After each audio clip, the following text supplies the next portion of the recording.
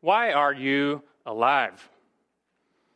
It's a question I sometimes ask in the counseling room. It catches people off guard. And when's the last time someone asked you, why are you alive? But it's a question designed to draw out what's in a person's heart. What are you living for? What's your driving ambition? A lot of people are aimless. Some have a purpose, but they're pointed in the wrong direction. But I'll tell you what, if you don't know how to answer that question, I bet you we can figure out pretty quickly by taking a look at your bank account. Let's see your checkbook. Just print out your credit card statement for the past 10 years. Show me where all your money has gone, and I'll show you your heart. Because the general principle holds true that your treasure follows your heart. What you treasure most in your heart, that is what you live for, your money tends to go after that thing.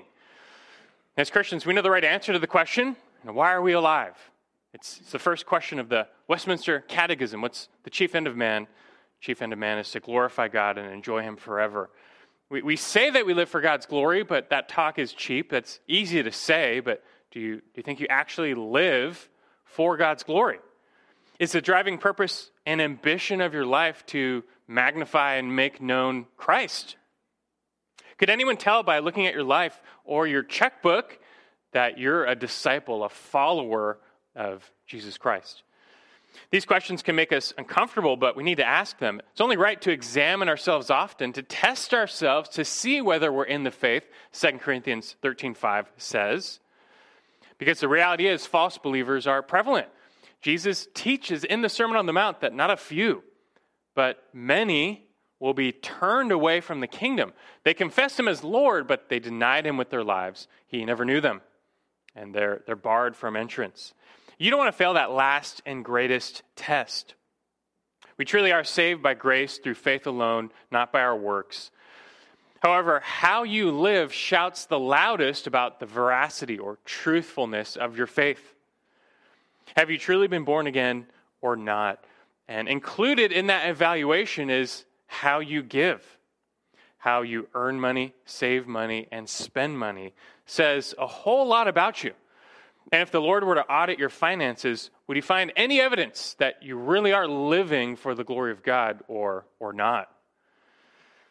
Again, I know such discussions can make us wealthy Americans uncomfortable, but this is not coming from me. It's not my warning. This is not my test. This comes from the Lord Jesus himself directly. Just as Jesus is the one who personally confronts the churches in Revelation 2 and 3. So Jesus is the one who uses our finances as maybe the clearest litmus test of the state of our heart. Does your heart actually belong to God? Or does it belong to self? As is often said, follow the money. Right? Follow the money, you'll find a person's heart. And may we heed this warning that our hearts might be found pure and full of true faith. It's a warning that comes, like I said, from Christ directly. In our passage for this morning, it's in Matthew chapter 6, a little earlier in the Sermon on the Mount. So turn there. Open your Bibles to Matthew 6, verses 19 through 21. We're in the body of the Sermon on the Mount this morning, which was launched by this verse way back in chapter 5, verse 20, where Christ says, "For I say to you that unless your righteousness surpasses that of the scribes and Pharisees, you will not enter the kingdom of heaven." This sermon, preached by the Lord, it's not addressed to the scribes, the Pharisees, the religious leaders. He'll have a whole lot to say to those people later on, mostly in the form of rebuke. This sermon is addressed to his disciples. He's showing them that the true righteousness that characterizes those who will inherit his kingdom. It's just that way of true righteousness just so happens to be pretty much the opposite of the scribes and Pharisees. I mean, just to think that Israel's religious leaders, their top leaders, were unbelieving, unconverted, and not entering the kingdom. That's not what the average Jew believed, held under their sway, but Jesus says that's true. And he came to unmask and expose their hypocrisy so that you would not be like them. Don't distort God's law like they did. That was the rest of chapter 5. Don't distort godly living like they did. That's the first half of chapter 6. They took what should be these genuine expressions of faith and righteousness, giving, praying, fasting, they turn them into a religious show designed to win praise for themselves. They did not have a heart for God. Now we're into a new section here, the middle of chapter 6 through the end of chapter 6, where Jesus moves from sacred living to secular living. We can't escape the world as disciples of Christ. We're not of this world, the end, our life's purpose, why we're alive. And still in the backdrop here are the scribes and Pharisees. Luke 16:14 affirms that they were lovers of money. In that chapter, Jesus, when he taught on money, it says they scoffed at him for what he was saying. He then just so happened to give a parable of the rich man and Lazarus. And let's just say it doesn't end well for the rich man. The religious leaders of Israel, they were like the charlatans of our own day, using ministry for the purpose of financial gain, filling their own pockets. And worse yet, they proclaimed that their wealth was a sign of God's blessing. Now, how else do you explain how they're so rich and powerful? That surely God is favoring them, right? But Jesus tears down that notion completely. One's present status in this world is no indicator of one's future status in the kingdom. How many of the world's richest people alive today will not even enter the kingdom? Yet on the flip side, how many maids, how many janitors, how many field workers will be there? Anyone with genuine faith in Christ will be greater in the kingdom than the richest man on earth today. A great reversal is coming, Jesus teaches. You might think your riches are a sign of God's blessing, but sometimes Jesus might just say that they could be a sign of God's curse. They could be an anchor around your neck threatening to pull you down to hell. Did not Jesus say it would be very hard for a rich man to enter the kingdom of heaven? Very hard. It'd be easier for a camel to go through the eye of a needle. What Jesus has to say about money is a much-needed wake-up call, especially to such a greedy, materialistic culture as our own. But really, every society needs to hear this message because greed runs deep in the heart of man. And that probably explains why Jesus, he taught on money about 5 times more than any other social issue, from marriage to work to politics. That's because he knew that the love of money is the root to all sorts of evil. And behind every sin is a type of greed.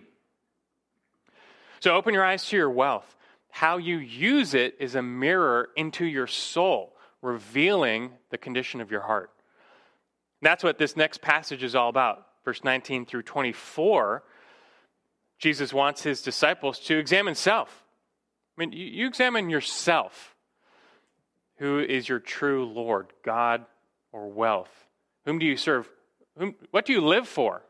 Self or Christ? We need to hear from the Lord now that we too might be shown the way of true kingdom righteousness when it comes to wealth. So let's read the passage, Matthew 6, 19 through 24. Jesus says, "Do not store up for yourselves treasures on earth, where moth and rust destroy, where thieves break in and steal. But store up for yourselves treasures in heaven, where neither moth nor rust destroys, where thieves do not break in or steal. For where your treasure is, there your heart will be also. The eye is the lamp of the body. So then, if your eye is clear, your whole body will be full of light. But if your eye is bad, your whole body will be full of darkness. And if then the light that is in you is darkness, how great is that darkness? No one can serve 2 masters, for either he will hate the one and love the other, or he will be devoted to one and despise the other. You cannot serve God and wealth." This is a powerful passage, deserving and demanding our attention.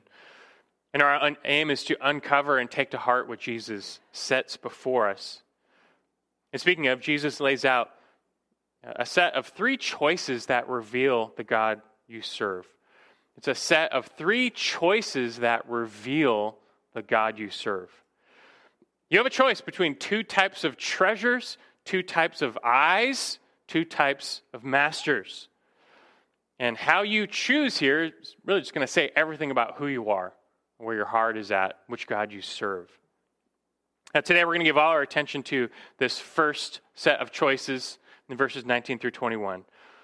We'll put it as a question. Where do you store your treasure? A choice between two storehouses. Where do you store your treasure? Again, verse 19. And Christ says, do not store up for yourselves treasures on earth, where moth and rust destroy, where thieves break in and steal. But store up for yourselves treasures in heaven, where neither moth nor rust destroys, and where thieves do not break in or steal. So first, he sets up a choice between two storehouses. Where will you store up your treasure? It's an either or, heaven or earth. The Greek word for treasure is thesaurus, from which we get the English word thesaurus, which refers to a treasury of words. But this speaks of treasure in any of its forms: money, wealth, riches. Christ, he's not telling us not to store up treasure. It's a great thing to store up treasure, just not on earth.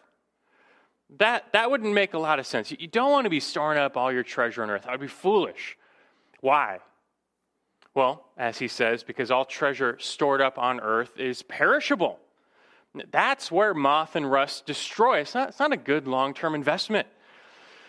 In the ancient world, wealth was not really stored in paper currency. They had some coinage, but most wealth was stored and transferred in goods. So take clothing, for instance.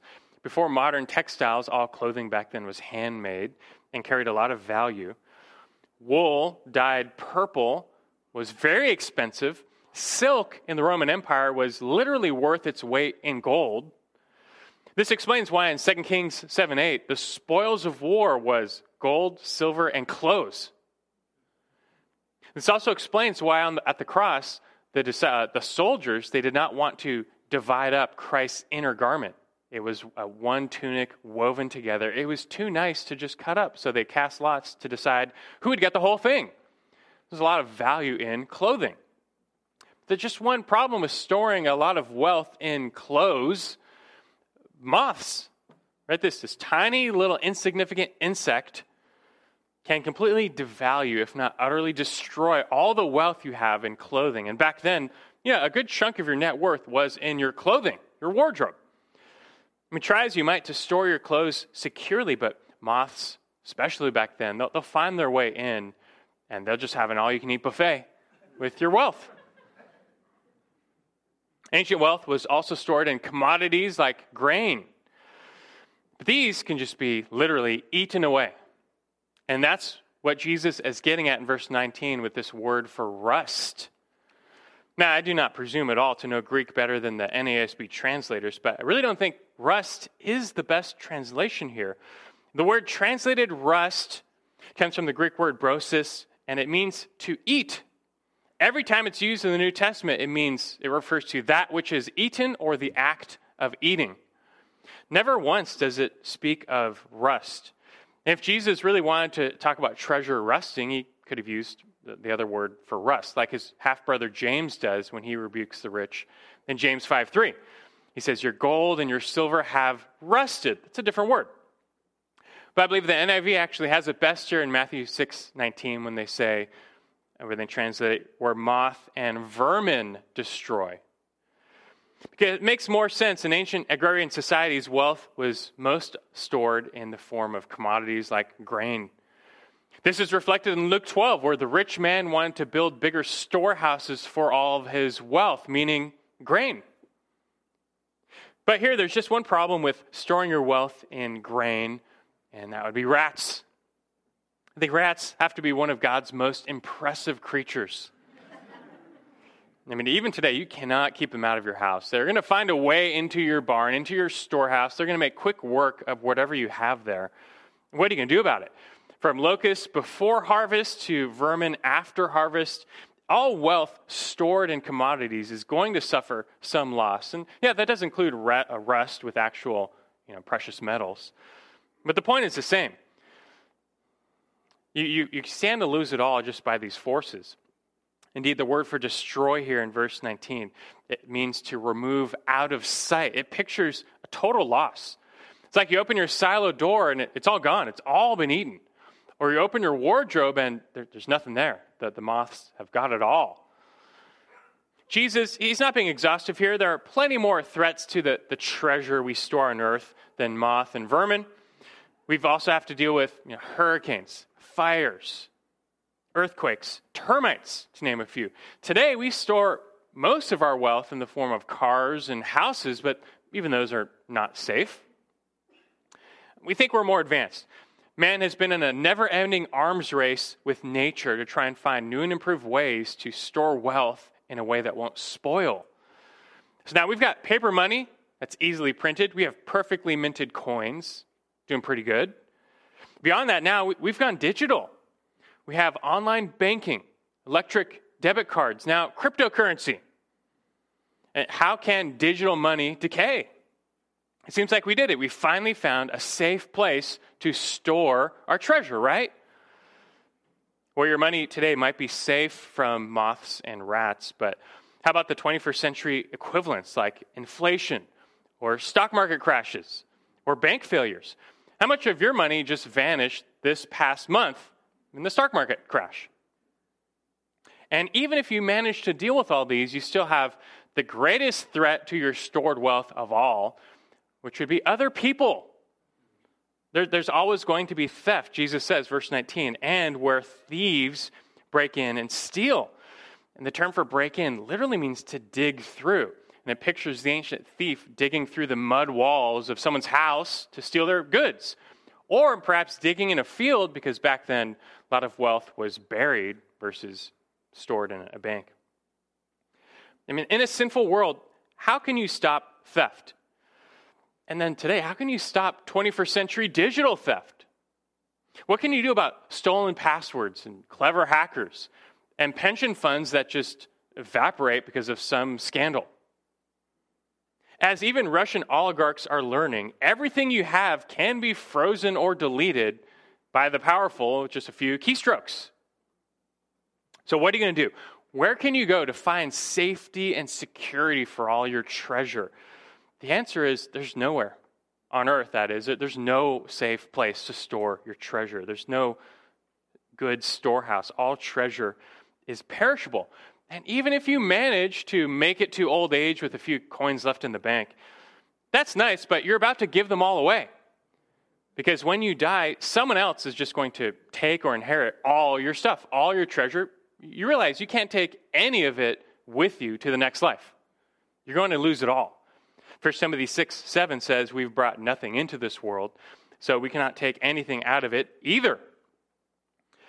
And sadly, many will be there standing before God on the threshold of the next life, and their spiritual bank account reads 0. They're bankrupt because they never invested in that account, in that storehouse. They've got nothing there. They never stored any treasure in heaven.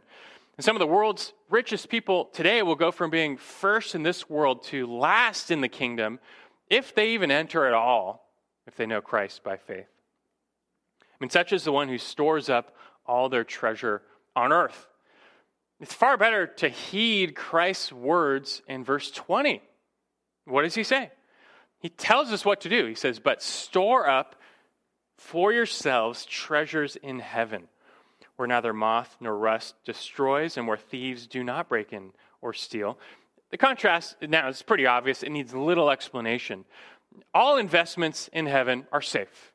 Moths can't get there, vermin, rust, whatever. Thieves can't reach it. In salvation, God makes us, 1 Peter 1:4 says, to obtain an inheritance which is imperishable and undefiled and will not fade away. It's reserved in heaven for you, Peter says. Our position and our reward in heaven, they're granted by God. They're protected by God. His storehouse is an impregnable Fort Knox. Neither sin nor Satan nor death can tarnish or affect our treasure there. And every dime you store there, you're going to see back again with eternal interest. How do you do it then? How do you store treasure in heaven? What does it look like to make an investment in heaven's storehouses? The answer is the same as it's been throughout the Sermon on the Mount. It's by your righteous deeds. We've clarified this before, but we'll do it again. Salvation is by faith alone. That's not in question here. We owe our salvation to God's grace. We owe our sanctification to God's grace. For apart from him, we can do nothing. We know that. We believe that. But at the same time, there are about 25 places in the New Testament that connect this notion of heavenly rewards to our deeds, how we live out our faith. Remember, we're saved by grace through faith, apart from works, Ephesians 2, 8 through 9. But the next verse, Ephesians 2:10 says, but we've been created in Christ Jesus for good works. God wants to see our faith bear fruit and come to life. And when it does, he is pleased. And it's his prerogative. He promises to bless us and reward us. These rewards do not magnify us. They still magnify God's grace. As Augustine said, this is God crowning his own gifts. But they also have a place in communicating that we're not robots. And what we do in this life after faith matters. And that's the whole point. We're saved and secured by grace. But that should not lead us to live passive lives as if now we're just waiting for glory to come. We are waiting, but in the meantime, we are to live actively, serve the Lord, bear fruit of righteousness. So then, what does the fruit of faith look like? We can answer that question just with the immediate context of the Sermon on the Mount, because several times Jesus has promised heavenly reward for righteousness in this sermon. Back to chapter 5, the first one was at the end of the Beatitudes. Matthew 5:11. He says, "Blessed are you when people insult you and persecute you and falsely say all kinds of evil against you because of me." Then he says, "Rejoice and be glad, for your reward in heaven is great." The first way to make a deposit in heaven is to be willing to suffer shame for the name of Christ, to suffer persecution for his sake. That comes with heavenly reward. Another way to see reward in heaven is to love your enemy. Matthew 5, verse 44. He says, "But I say to you, love your enemies, pray for those who persecute you." Down in verse 46, he says, "For if you love those who love you, what reward do you have? Do not even the tax collectors do the same?" And the obvious implication that is if you do love your enemies, you do have a reward.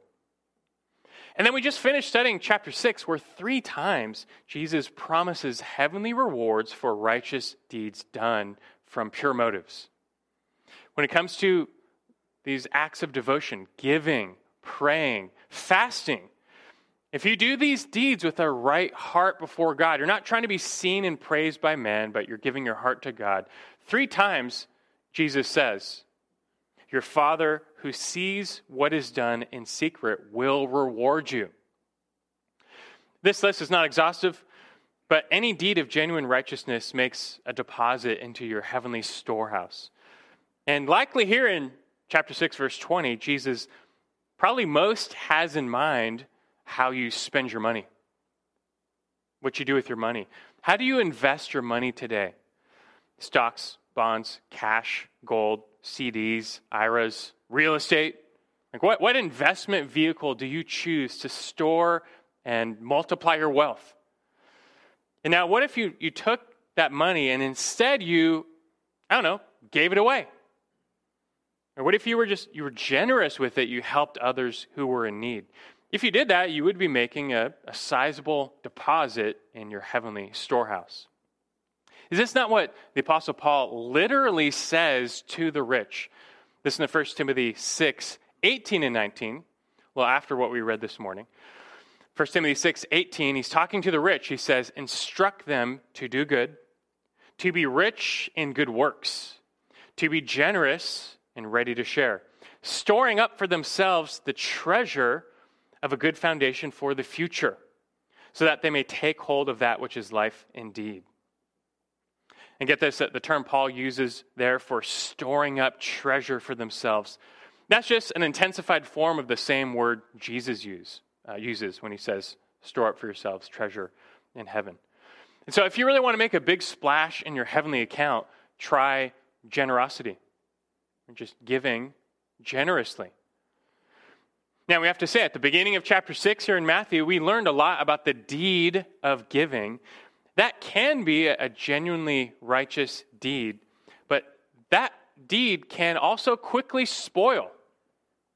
Don't think just because you cut that check for $100,000 to that church or charity that God is automatically pleased and will grant you reward in heaven. That fruit, the fruit of giving, spoils quickly when it's done for the wrong reasons, chiefly pride, spiritual pride. This is like the philanthropist who gives to charity but demands they name a building after him. Or the one who gives to a hospital, but only if they'll put his name in a big plaque up at the entrance. Or the one who gives only if there's a tax write-off or only if his peers know about it. He wants to be perceived as generous. These are some of the prideful games our sinful flesh plays, but they rob us of our heavenly reward. That's why Jesus said, no, how about try giving in secret where nobody ever knows about it? There's no earthly benefit or reward. No one will even know. But you give with no other motive in mind but to glorify God and help the needy, and that, Christ teaches, finds eternal reward. Now, I want to talk more about generosity, but I think we need a little further clarification on verse 19. As I bet some of you are still wondering with that verse, what exactly is Jesus forbidding here? How far do we take this? Do not store up for yourselves treasures on earth. Okay, is Jesus saying, therefore, it's wrong to have personal property? Should we sell everything we have? Is he saying it's wrong to save for the future? Should we empty all of our accounts? Is he saying it's wrong to be wealthy? That as soon as we come into wealth, we should just give it away? Now, throughout the Sermon on the Mount, Jesus has made several stunning, staggering statements. But we found time and time again how people go wrong taking them out of context as absolutes. His words come in a context, mostly it's a rebuttal to the teaching of the scribes and Pharisees. We've seen that many times. But to ignore the context of Christ's words and the context of the scriptures, the New Testament, will often lead you into error. And that's how you become a Quaker. Literally, Quakers are a Christian sect with many unique beliefs and practices, most of them derived from misunderstandings of the Sermon on the Mount. So, for example, Quakers refuse to swear any type of oath or vow. Many of them won't even sign their name on a piece of paper, just because in Matthew 5:34, Jesus said, make no oath at all. Quakers refuse military service, and they're opposed to capital punishment, because Jesus said in Matthew 5:39, do not resist an evil person. Now, we already studied those passages. We unpacked what Jesus means and doesn't mean in those places. Suffice it to say, Christ's words were relative to how the scribes were twisting God's word. He was not making these absolute statements, simply proven by the fact that did not Jesus himself swear when put under oath by the high priest at his own trial, for example? Now, it has proven to be a little bit harder for Quakers, for example, to take this verse, verse 19, as an absolute. Do not store up for yourselves treasures on earth. Because while they may not invest in stocks, they still have actually pretty big barns. They store a lot of grain. And they still engage in commerce and make a profit. Have you ever heard of Barclays Bank? It was founded by Quakers. Have you ever heard of Cadbury Confectionery Company? It was started by a Quaker. But they need not worry because Jesus, once again, he's not making an absolute statement in verse 19 that the testimony of Jesus and Scripture make this clear. But I think we need to clarify what he means and doesn't mean in verse 19. Now, first, Jesus nor Scripture bans personal possessions or private property. The whole commandment in the Ten Commandments to not steal is founded on the concept of legitimate private property and goods. That's why stealing is a thing, is an actual sin. Also, a New Testament example, you recall Ananias and Sapphira. They had a piece of property, they sold it, and they said they were going to give all the proceeds to the church. Of course, they were lying and holding back some for themselves. They just wanted to appear generous. But the thing is, they were never required to give any of the proceeds to the church. They could have done whatever they wanted with that property. Peter affirms this in Acts 5:4 when he says to them, "While it remained unsold, did it not remain your own? And after it was sold, was it not under your control?"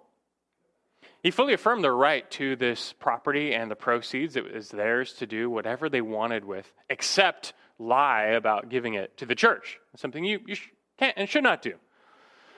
But God is not against his people possessing property or goods. Again, there is no biblical correlation between wealth and godliness. There's no link there. Meaning, just because you're rich, that does not mean God has blessed you. That being said, when God chooses to bless his people materially, it's meant to be seen as a good gift from God's hand to be enjoyed and used for his purposes. This is 1 Timothy 4:4, where Paul says, "For everything created by God is good, and nothing is to be rejected if it is received with gratitude." So Jesus, likewise, he's not against commerce. We'll find later in Matthew, in several of his parables, he endorses business and even banking. Also, again, back to 1 Timothy 6, we read earlier part of Paul's instructions to the rich. But you notice what Paul never commands the rich. There's never a command for the rich to become poor. He never commands them that if they want to be godly disciples, they have to get rid of all their riches. What rather is the instruction to the rich? Verse 17, we didn't read, 1 Timothy 6:17. That's where he says, "Instruct those who are rich in this present world not to be conceited or to fix their hope on the uncertainty of riches, but on God, who richly supplies us with all things to enjoy." So the instruction, the consistent instruction for the rich in the scriptures is not necessarily that they need to divest themselves of all their wealth, but they must necessarily divest themselves of all love for wealth. That they cannot make wealth their hope or their God. Scripture does not even forbid saving for the future. There is a difference between being prudent and saving for a rainy day and then making your wealth your soul's security. The Scripture promotes the former, not the latter. Proverbs 6 extols the ant. It says, "Who prepares her food in the summer and gathers her provision in the harvest." And then it rebukes the foolish sluggard who does not store up food for the winter. Likewise, Joseph in the Old Testament, he was not condemned, but commended for his plan to store grain in the 7 years of plenty to prepare for the 7 years of famine. And also one more. Listen to an interesting verse. Paul in 2 Corinthians, he's making this point that he doesn't want or need anything from the Corinthian church. He's like their spiritual father. They're like his spiritual kids. And then he says this, really interesting verse, 2 Corinthians 12:14. He says, "Children are not responsible to save up for their parents, but parents for their children," meaning young children.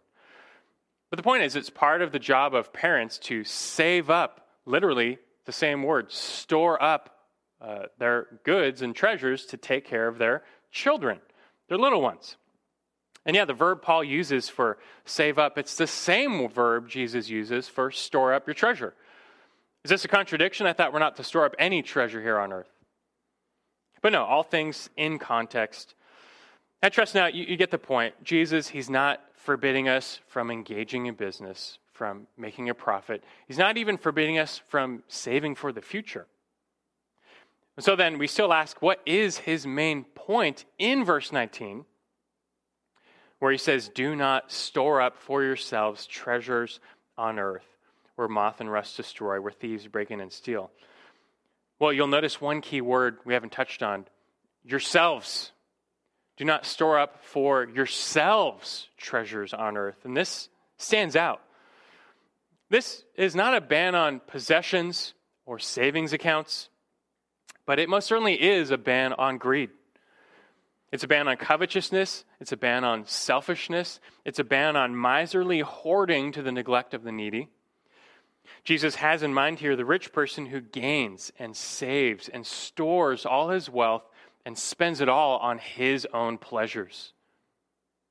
Look, to work hard, to provide for your family, to make wise investments for the future, to enjoy the fruit of your labor, and to have enough to take care of the needy, that is all good and right in the sight of the Lord.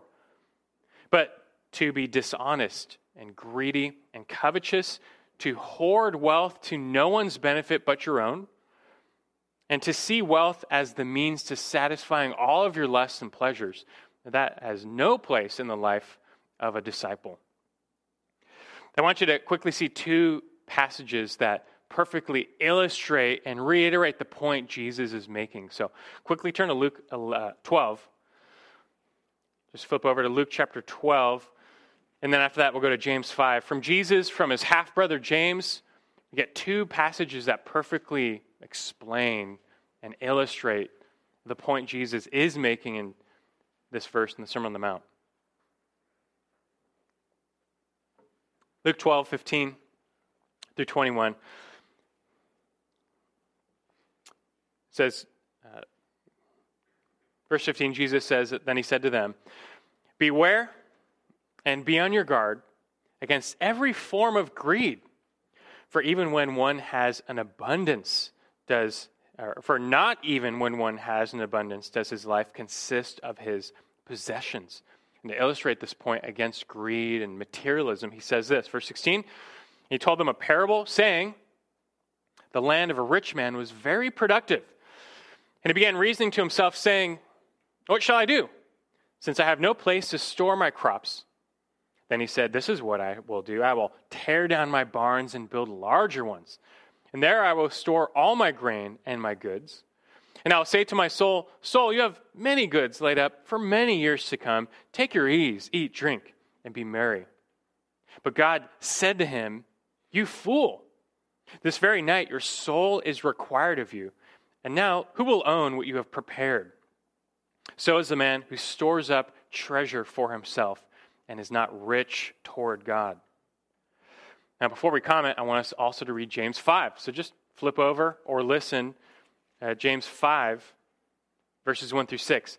James, if you don't know, we've mentioned it before, but so much of his writing in his epistle is heavily influenced and draws inspiration from the Sermon on the Mount. You can track and trace all the ways the Sermon on the Mount echoes in James's epistle and his writing. No exception here. You'll see it loud and clear where he takes his turn denouncing the rich who've set their hope on money. James 5, 1 through 6. Let's read this. He says, come now, you rich, weep and howl for your miseries which are coming upon you. A little more direct, I guess. He says, verse 2, your riches have rotted and your garments have become moth-eaten. Your gold and your silver have rusted, and the rust will be a witness against you and will consume your flesh like fire.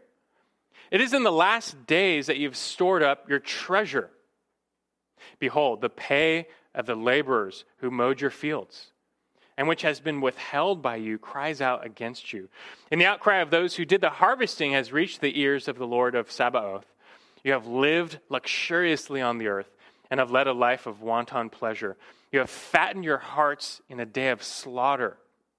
You have condemned and put to death the righteous man.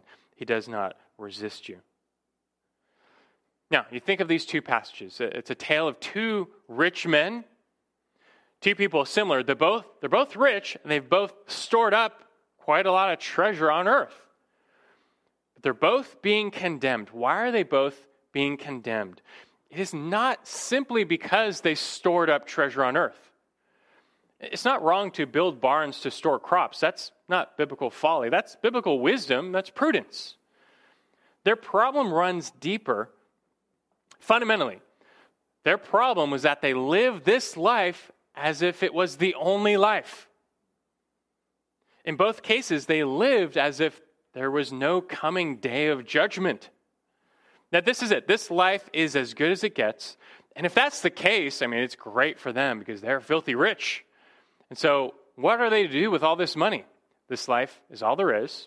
Well, you might as well spend it because everyone knows you don't take it with you when you die, wherever you go. So it's time to live their best life now. The purpose of their wealth: eat, drink, be merry. Just kind of live it up. I mean, why not? Every lust and pleasure you have, you might as well use your money to get it. Why not? Yeah, they might hurt or take advantage of a few people on the way, but oh well. Their hearts are greedy and selfish. And when it comes to money, when they come into money, that selfishness, that hedonism just finds all of its expression because they're living for self and they're living for this life. They're living for this life. But I trust now you see the problem. There's a very big problem for these rich men because this life is not actually the only life. As Hebrews 9:27 says, it's appointed for men to die once, and then comes judgment. Everyone will stand before God in a form of judgment. But these men, being possessed by their possessions, they convinced themselves that their soul was secure because it says they had many goods laid up for years to come. They're good, right? They're rich. But they didn't realize that their soul was going to be demanded of them. They didn't realize that they're storing up all these wealth in the last days. But in an instant, they'll die. All their wealth will evaporate. Their soul will stand before their Creator. And what then? What then? That day will come. Their souls had never been made right with God. So what are they going to do when He demands from them riches? It takes riches to enter the kingdom. We're not talking money.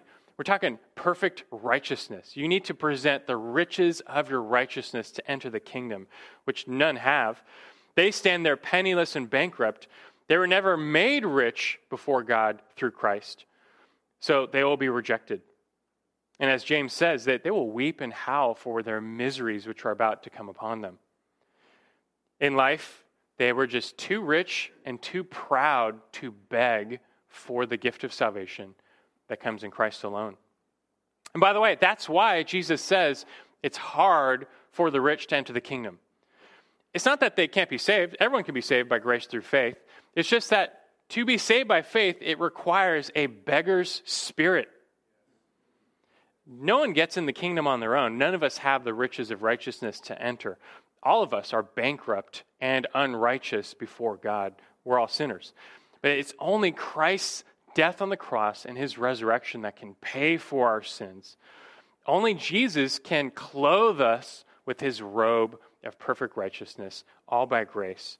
We access it by faith. And by that treasure alone, we are admitted into the eternal kingdom. But there's only one way we receive Christ's forgiveness and righteousness. It's effectively by begging. What is the prayer of faith but a plea to God to have mercy on me, the sinner? I can't. I'm not righteous. I have nothing to offer. I need Jesus. You don't have to sell all your possessions to be saved, but you have to have this type of beggar's spirit, which requires deep humility of soul. And for the rich, it's possible. It just takes, they have a much greater distance to travel from a high tower down to the foot of the cross. They're not used to begging, and so it's hard for them to beg Christ for salvation. They can be saved, but it will require a deep and utter humility. If that were to happen, you would know it. You could instantly tell. How? Well, they would become overnight generous. When you come to true faith in Christ, God remakes you on the inside. You're given a new heart with new affections, a new love for the Lord, a passion for the Lord that can't be faked. And that love for Christ is going to show itself in many ways just because you want to. No one has to tell you anymore. You just want to serve the Lord, His kingdom, His purposes. And for the rich, especially, their love for Christ is going to show itself in generosity. Was this not the testimony of Zacchaeus? I mean, he was greedy and wicked and filthy rich. But he found salvation in Christ and was instantly transformed. When that happened, Jesus did not tell him, okay, now you got to sell everything to follow me. He didn't tell him that. But Zacchaeus, on his own, what did he say? What did he vow? Luke 19:8. Zacchaeus stopped and said to the Lord, "Behold, Lord, half my possessions I will give to the poor. And if I have defrauded anyone of anything, I'll give back 4 times as much. No one made him do that. That's just what he wanted to do. But with new eyes, he realized, this life is not the only life. This life is not even the greater life. The next life is the eternal one. Logically, that's the real life. That's the only real life. And when you find the real hidden treasure, Christ, he's the pearl of great price. You have him, you have everything. If you have Christ alone, you're eternally rich. And so then what else really matters? At that point, you ask yourself, so what should I do with all my earthly riches? I have Christ. I'm content. What else matters? It's not wrong to save. It's not wrong to spend on yourself and enjoy God's good gifts. But at the same time, what better investment of your time, talents, and treasure can you make than in advancing God's kingdom purposes and helping others? Generosity like this, it doesn't save you, but this reflects the heart of the saved. And that is exactly what Jesus is teaching us in our passage in the Sermon on the Mount. Go back to Matthew 6, where he affirms this is not a money issue. It's not about money. This is a heart issue. And finances, they're merely a window into your soul. There's many windows. This is a big window. It's probably maybe the biggest window into your soul, your heart. Where you choose to store your treasure shows the true location of your heart. And there's not a lot of ways to fake that. But he affirms in verse 21. He says, "For where your treasure is, there your heart will be also." He's not saying that if we put our treasure in the right place, our heart will be in the right place. He's not saying our heart follows our treasure. It's the other way around. Our treasure follows our heart. Wherever you find your treasure, you're going to find your heart there. It's your heart that took you there. Where you choose to store your treasure reveals the location of your heart. So now you have to ask, where's your heart? Where is your treasure? With the Lord, with self, God, or wealth? We'll learn next time. It can't be both. You can't have 2 masters. You can't serve them both. So whom do you serve? And again, this is not about finances. You could be here dirt poor and still too rich to enter the kingdom if you love wealth and serve it more than God. So which is it? If you're here this morning and you're convicted by what the Lord says, I would urge you not to turn that voice off. If you look at your bank account, maybe you're convinced you're not rich toward God. You may not even know God. Don't harden your heart against that conviction, but rather find that humility. Humble yourself before the Lord. Cry out to him. He will hear you. We're all just unworthy beggars at the foot of the cross. There is room for one more. Plead to the crucified yet risen Savior, and he promises to hear you, to forgive you, to make you new, to give you hope and peace, and to make you eternally rich. That's why he came. 2 Corinthians 8:9 says, "For you know the grace of our Lord Jesus Christ, that though he was rich, yet for your sake became poor, so that you, through his poverty, might become rich." And that verse has nothing to do with money. Turn to him in repentance and faith today. He'll give you a new heart, and then be moved to generosity out of your new heart. That is the great takeaway for all here who know this Christ, to put off greed, to put on generosity, to yield more and more of your heart to his kingdom purposes. Later in Matthew 6, verse 33, a notable verse, he will tell us to seek first his kingdom and his righteousness. He has to tell us that because he knows we often don't. We do not often seek first his kingdom and his righteousness. Even as true disciples by faith, we're still prone to wander. We're prone to get distracted by this shiny treasure over here. The sinful flesh remains, with it greed and selfishness. So we too must keep our eyes open and our hearts guarded against greed, fixed on generosity. It's not wrong to save and to spend on yourself, but how can you be moved to invest more in heaven, to seek first his kingdom and righteousness? How kingdom-minded are you? I'm going to read again 1 Timothy 6, 17 through 19. "Instruct those who are rich in this present world not to be conceited, or to fix their hope on the uncertainty of riches, but on God, who richly supplies us with all things to enjoy. Instruct them to do good, to be rich in good works, to be generous, ready to share, storing up for themselves the treasure of a good foundation for the future, so that they may take hold of that which is life indeed. We're not called to escape this world or to ignore it, but we're also not called to live for it and to be seduced by its treasures. No, enjoy all the good gifts God has given you and then use them for His glory, for His kingdom. That will naturally happen. You will naturally want to do that the more you realize that this present world is not the only world. That the world to come is your home. Scripture speaks of Christians as aliens and strangers here below. This is not actually our home anymore. We're exiles. It says we are exiles in this world. We're awaiting our heavenly home. So if you want to live like this, what must you do? Colossians 3:2-4 tells us, set your mind on things above, not on the things that are on the earth. For you have died, and your life is hidden with Christ in God. When Christ, who is our life, is revealed, then you will be revealed with Him in glory. We have to fix our minds and constantly remind ourselves against the flesh that this life is not the only life or even the greater life. We are following Christ, living for the world to come. That takes faith. But is this not why you are alive?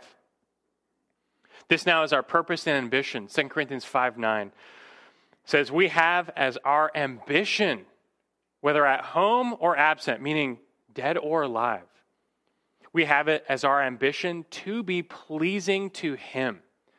And then it says the next verse, for we must all appear before the judgment seat of Christ, so that each one may be recompensed for his deeds in the body, according to what he has done, whether good or bad. In this life and the next, we exist. We were created to glorify God. And you need to see to it that purpose is reflected not just in what you say, but how you live and how you give.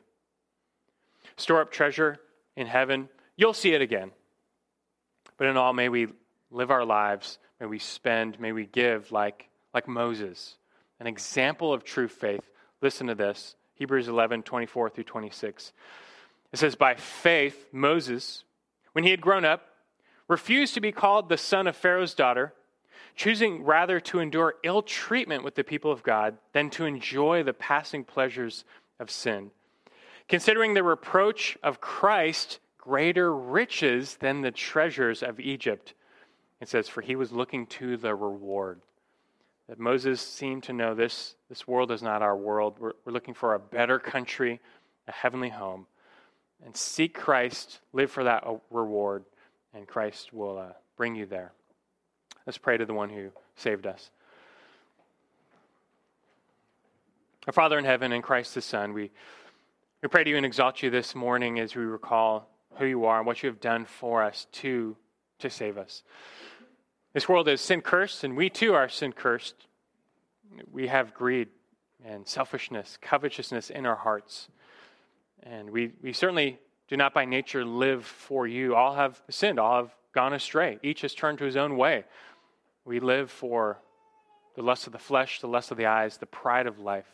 We thank you, though, for sending Christ to die on the cross, to rise from the dead, to secure a people and to turn them back to you, to open their eyes to truth and to the true meaning of life, to the true life, which is the life to come. You have created us for eternity, and an eternal kingdom is coming. We just thank you for the grace of the Savior who died and rose to secure us, to purchase us, to awaken us to faith that we might be there. Thank you for the grace gift of salvation. And for any who have not received it, any conviction they bear, we pray it doesn't fizzle out, but turns into faith, that it humbles them to realize whether they're rich or poor, they have nothing before you on their own. They need Christ, what He only can offer, that robe of righteousness. It's there, it's free for those who are not too proud to beg or too rich to beg, just in faith for mercy. Thank you for your many grace gifts and how you choose to reward us. That just magnifies your grace even further, grace upon grace. And we want to magnify you. How can we not? How can we not live for the God who did all this for us and has so much more in store for us? How can we not offer up our whole lives and all of our treasure for your kingdom and for your righteousness? So convict us and use us now for your glory. It's in Christ's name we pray. Amen.